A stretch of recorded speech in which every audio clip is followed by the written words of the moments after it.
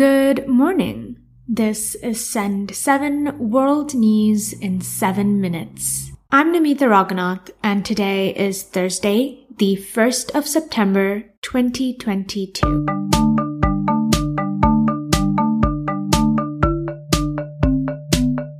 Starting in Asia today. In Russia yesterday, Mikhail Gorbachev, who ended the Cold War and was the last leader of the Soviet Union, died at the age of 91. Gorbachev died after a serious and long illness. Russian President Vladimir Putin expressed his deepest condolences over Gorbachev's death. Gorbachev will be buried in Moscow next to his wife Raisa, who died in 1999. In Singapore, the first Olympic gold medalist Joseph Schooling has been suspended from competition after he admitted to consuming cannabis in Vietnam in May. The Olympic swimmer apologized, explaining that his father had died last November and that he was facing a lot of pressure as an athlete. The 27-year-old became a local hero when he won Singapore's first Olympic gold at the 2016 Rio Games. However, many Singaporeans are now disappointed, especially with Singapore being known for its strict drug laws. Sunil Sudhisan, who is the head lawyer of a multidisciplinary law practice, explained why the suspension was fair. CMB in this case opted not to charge in court and opted not to send these individuals to the drug rehabilitation center. This is fair. There was no positive urine test in this particular case. There were, it seems, cooperative individuals who confessed to their actions willingly. And there could be other mitigating factors that we don't know about, so we shouldn't speculate. The Americas. In the United States, an election board in Michigan is considering if they should add abortion rights to an upcoming ballot. This means Michigan voters may have their say on abortion rights this November in upcoming elections. If it passes, that ballot measure would protect the right to abortion in Michigan's constitution. The board has heard from both supporters and opponents of abortion rights.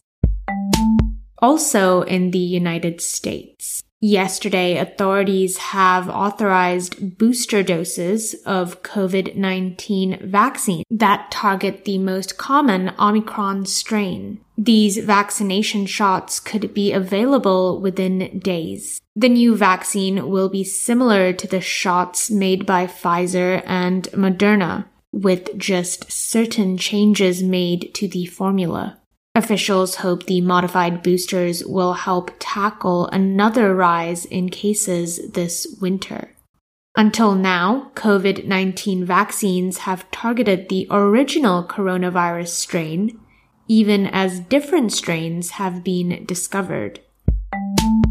In 9 Eastern Caribbean nations and territories, a top court has ruled that sexual orientation and homosexual activity are protected under the right to privacy. This challenges colonial-era laws that criminalized homosexual behavior in Caribbean nations. These laws were challenged in court by a human rights group. The group said the court's ruling strongly establishes that a person's sexuality should never be the basis of any discrimination. Europe.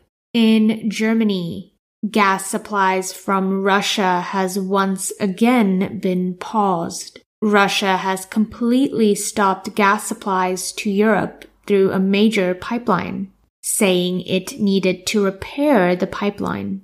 The Russian state-owned energy company Gazprom said this would last for the next 3 days.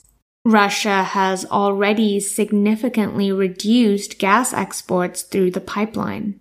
Russia denies that it purposely reduced gas exports and controlled energy supplies as a weapon of war against Western countries. In Spain, a 20-month-old child has died after being struck on the head by a hailstone, a small hard ball of ice that falls from the sky like rain. About 50 other people reported injuries. This included bruises to bone fractures. It also destroyed roofs, affected power cables, and broke windows. This storm has been the largest raindown on the region since 2002. Africa. In Uganda, authorities have started giving Ebola vaccines to its soldiers who are fighting against rebels in the Democratic Republic of Congo. So far, 6,200 Ugandan soldiers have been vaccinated. The Ugandan army said the response from the soldiers has been good because they are aware of the threat Ebola poses. In South Africa, yesterday, Paralympic champion Oscar Pistorius, who was jailed for 13 years for murdering his girlfriend, has asked prison authorities to consider him for parole. The athlete is seeking an order to force authorities to hold a parole hearing. And finally, in the North Sea, the world's largest offshore wind farm is now working, 55 miles off the coast of England. The Hornsea 2 project can generate enough electricity to power about 1.3 million homes. That's enough for a city the size of Manchester in England. And that is your world news in 7 minutes. If you listen on Apple Podcasts, please leave a review. And if you listen on Spotify, then please leave a star rating. You can also leave us a message at send7.org. I'm Namitha Raghunath, and tomorrow you will be with Stephen DeVincenzi. Have a lovely day.